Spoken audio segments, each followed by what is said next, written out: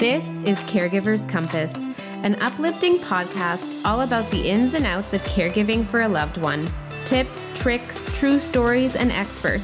It's all here on Caregiver's Compass.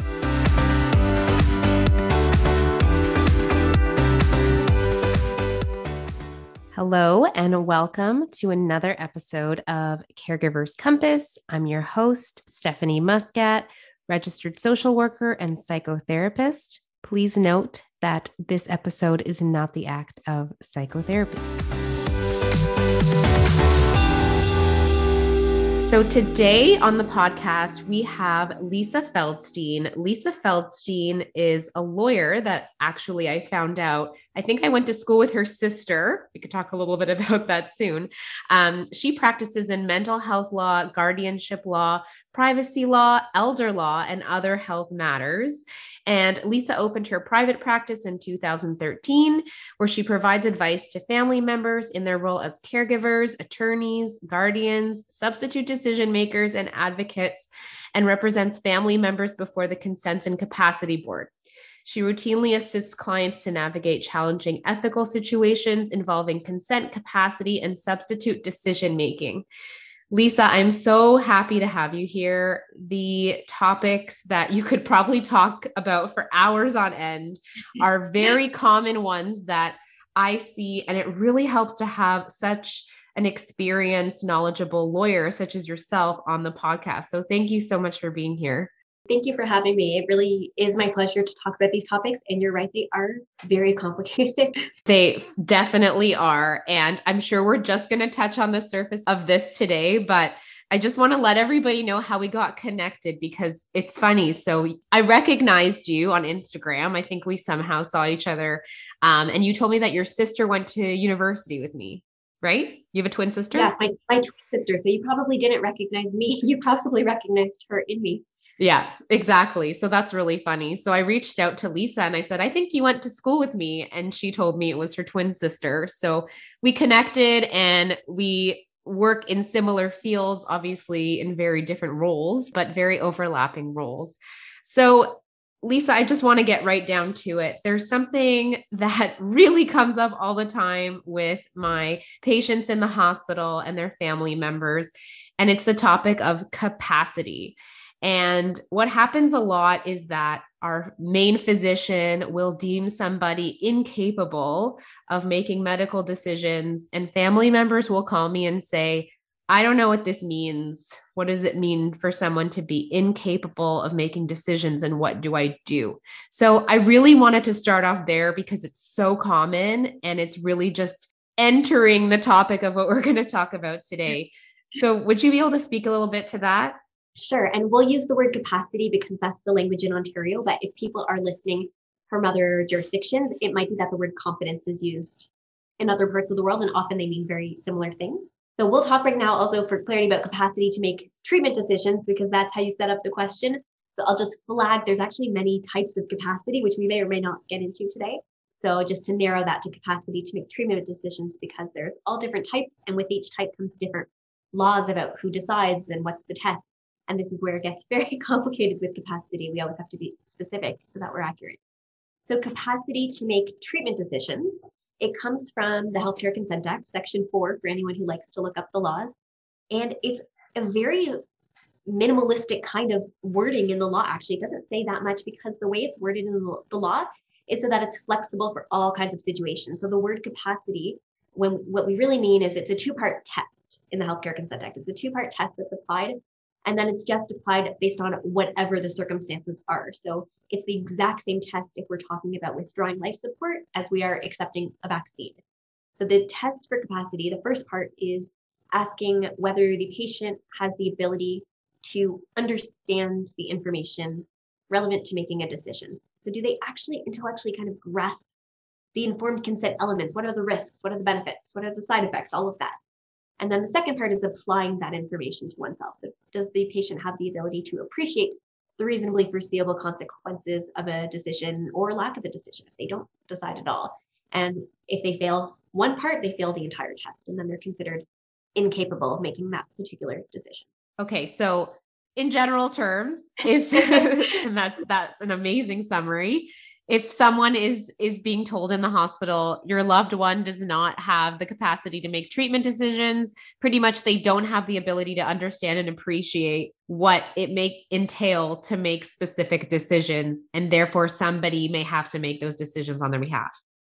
Yeah, so that sort of is the legal kind of answer, which is for accuracy makes sense to address, but practically speaking, it means somebody loses the right to make their own treatment decision, at least that specific treatment decision, because with capacity, this is where the law also gets complicated. It's not all or none. Somebody might be capable of some decisions and actually lack capacity to make other decisions, which I see all the time when it comes to mental illness, because with some mental illnesses, people with certain conditions are not aware that they are ill, but they have a complete understanding when it comes to taking antibiotics for strep throat, and they are capable.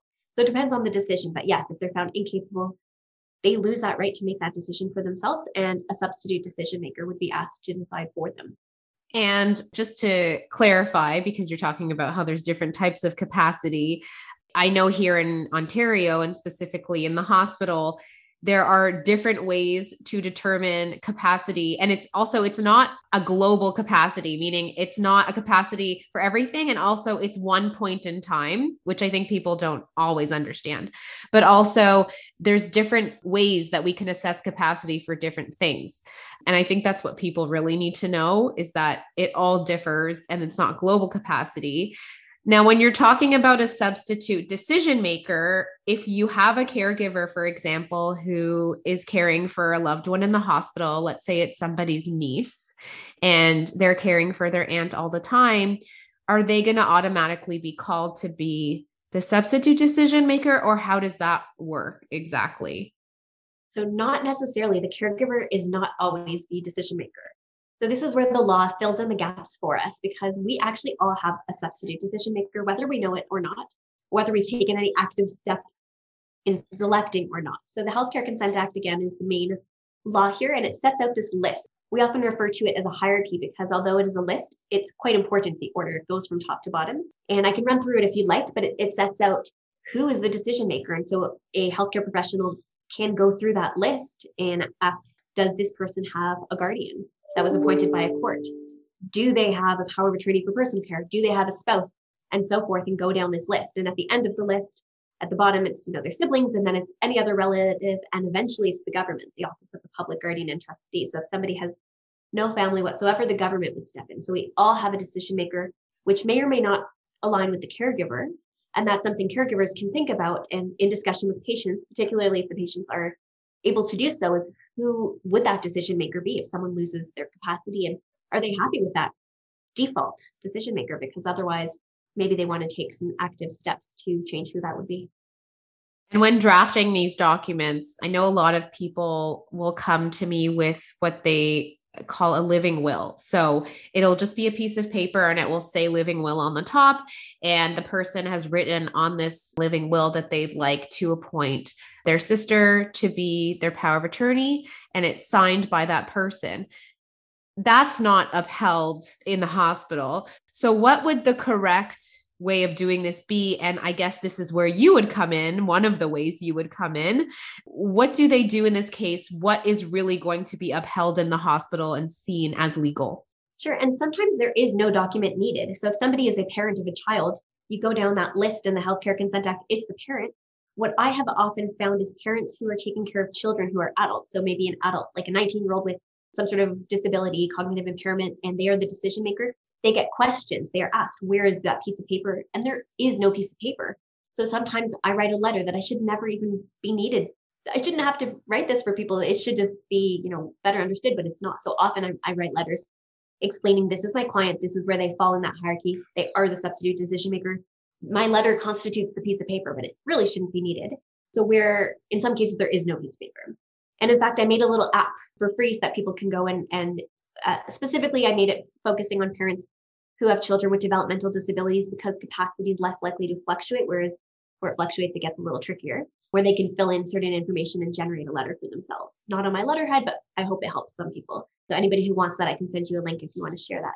But for the piece of paper, people want to take that step. A power of attorney for personal care is the main document that would be created. And if somebody wants to write it themselves, they can. It's not legally required that they go to a lawyer.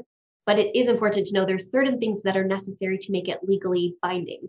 So signing it is a good step. It also needs to be witnessed by two people.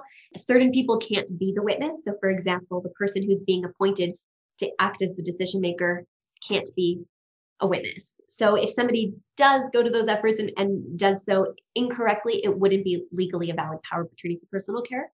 If they do expand on their wishes, though, their wishes could potentially bind whoever their decision maker is, because we do have this concept of prior capable wishes, and whoever is the decision maker, it has principles, and we can go into more detail if you'd like, but there's principles that guide how they make decisions. And the first principle is, what was their prior capable wish when they were 16 or older and they were capable? What did they say they wanted? Did they make a clear wish?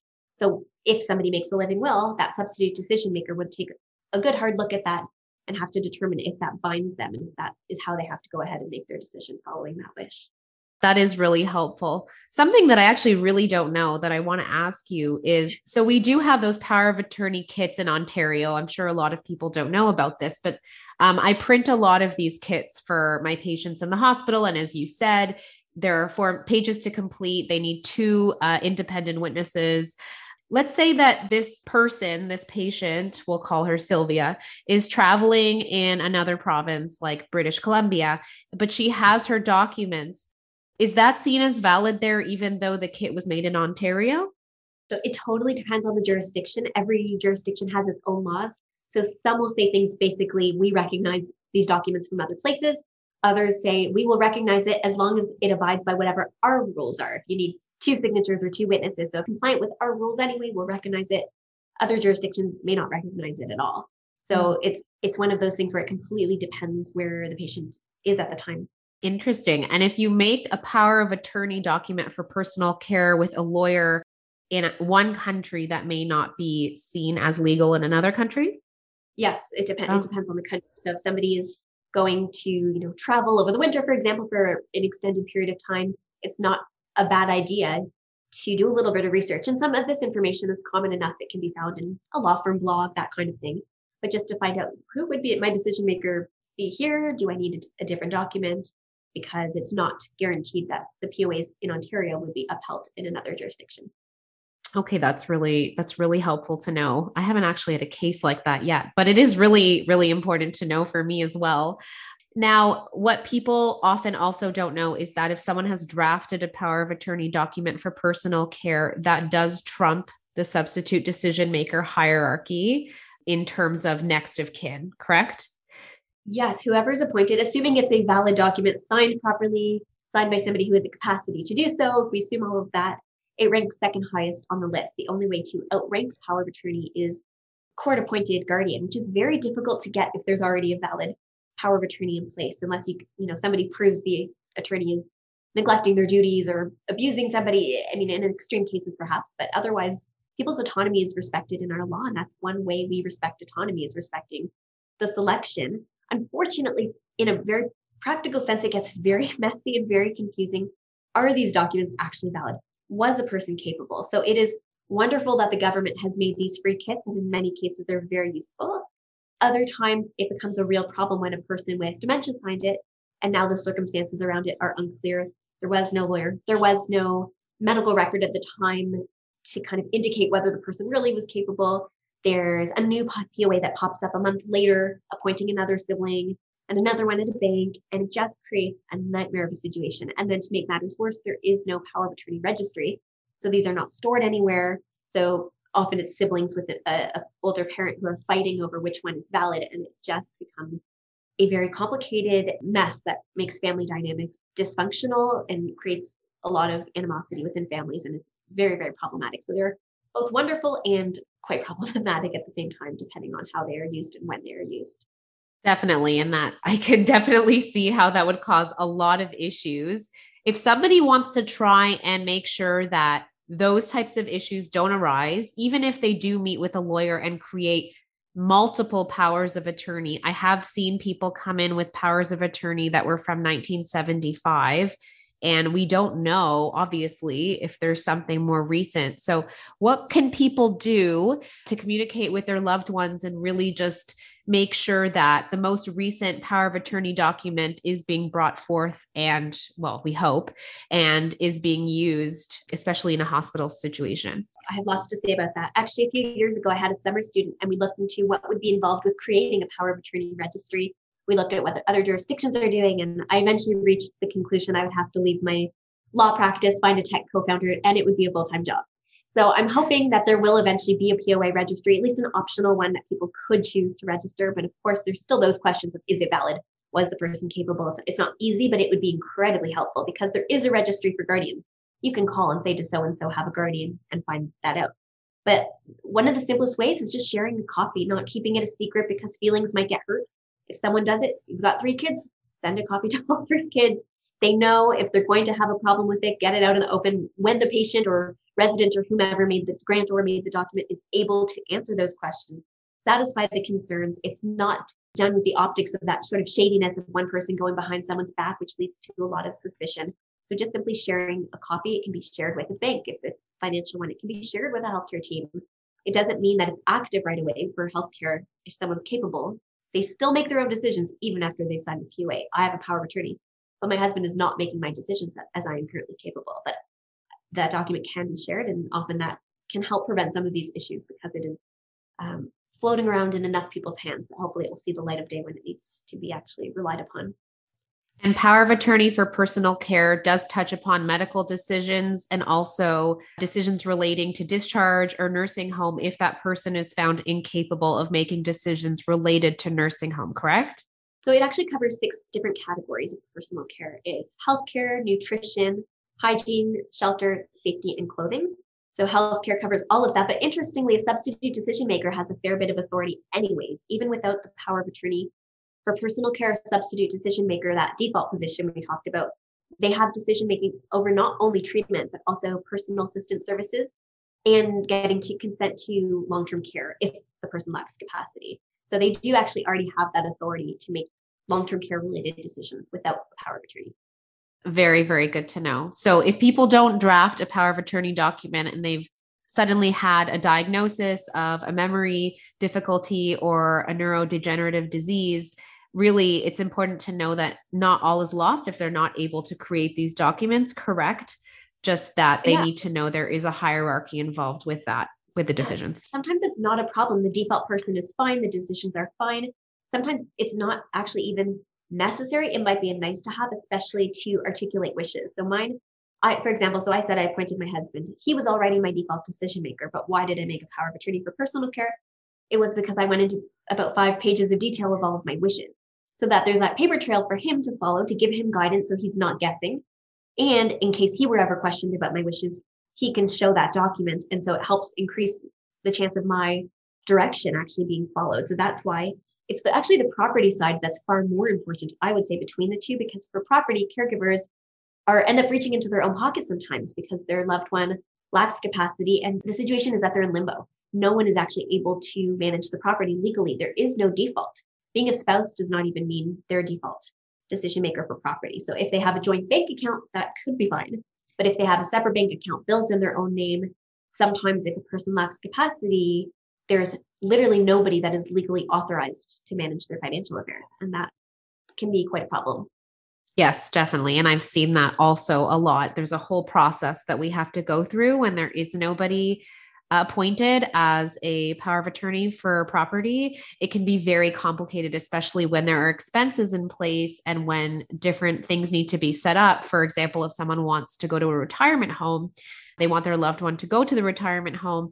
There are funds in place, but no one can access those funds. So definitely it becomes a very complicated situation with many, many steps involved.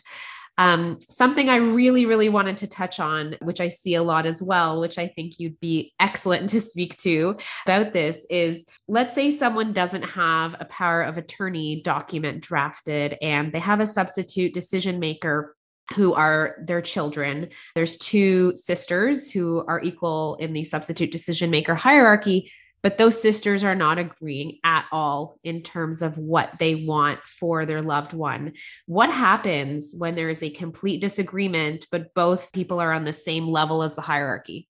So if they're both the same level and there's no power of attorney for personal care, it can actually play out in a few different ways.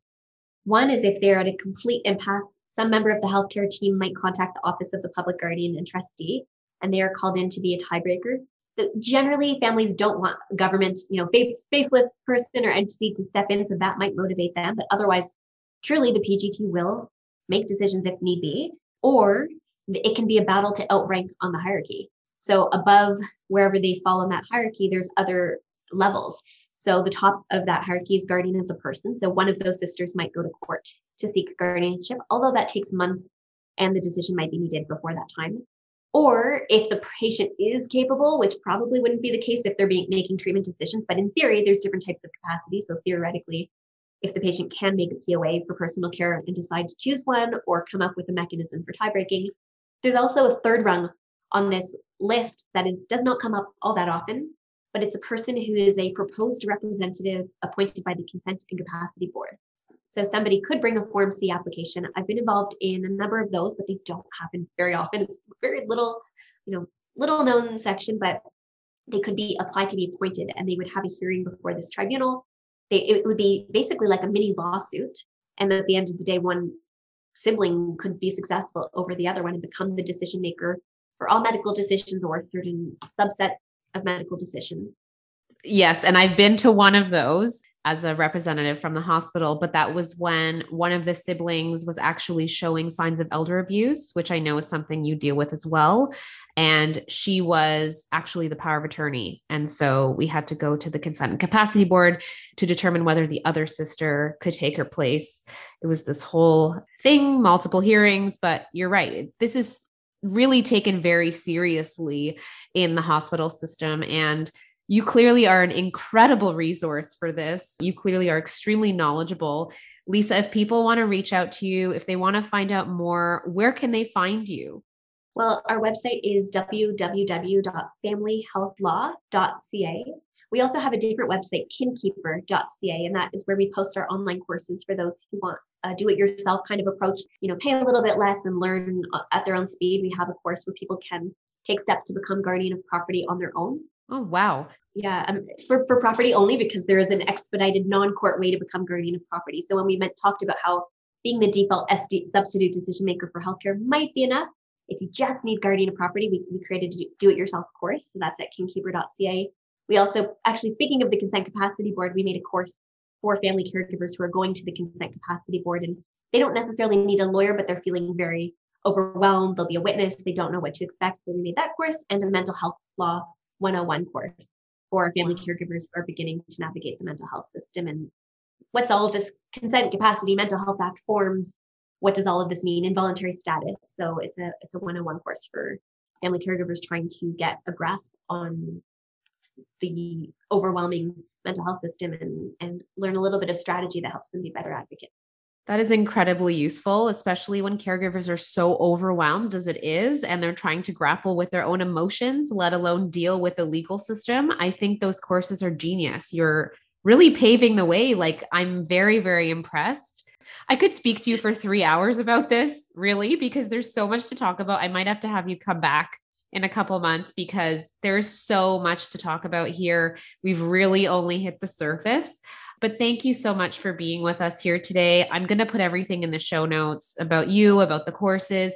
Are the courses only applicable to someone living in Ontario, or can anybody access them? How does that work?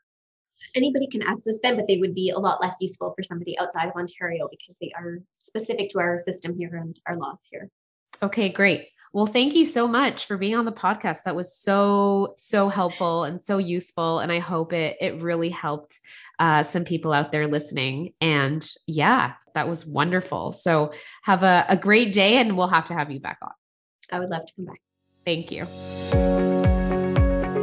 Thanks for listening to Caregivers Compass.